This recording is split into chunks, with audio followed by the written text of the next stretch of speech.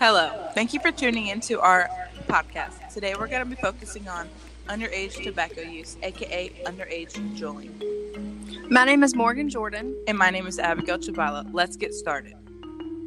Our first question: what are our feelings towards underage tobacco use? Our feelings toward underage tobacco usage is that tobacco is overused by underage people and it should be banned.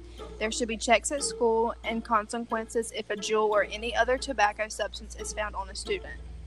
Is underage tobacco use an issue? We think that underage tobacco use is a very large problem in society today. Teenagers are getting addicted and they are denying that they are. It is slowly rewiring their brains.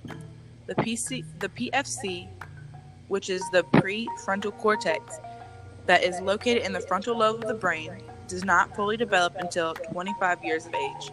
The frontal lobe is located in the front of your brain. It is used for decision making. When being addicted to tobacco, it affects your brain for the long run. You will not have the ability to make long-range choices until you're in your mid-20s due to the fact that your brain isn't fully developed. Have teenagers always found a way to access some type of banned thing? Yes, most teenagers have used something that is banned. Whether it's underage drinking or smoking illegal substances, teenagers find ways to get it, whether it's from their friends or their parents. And the New York Times states, while the campaign wasn't targeted specifically at teenagers, a former senior manager said that he and others in the company were well aware that it could appeal to them.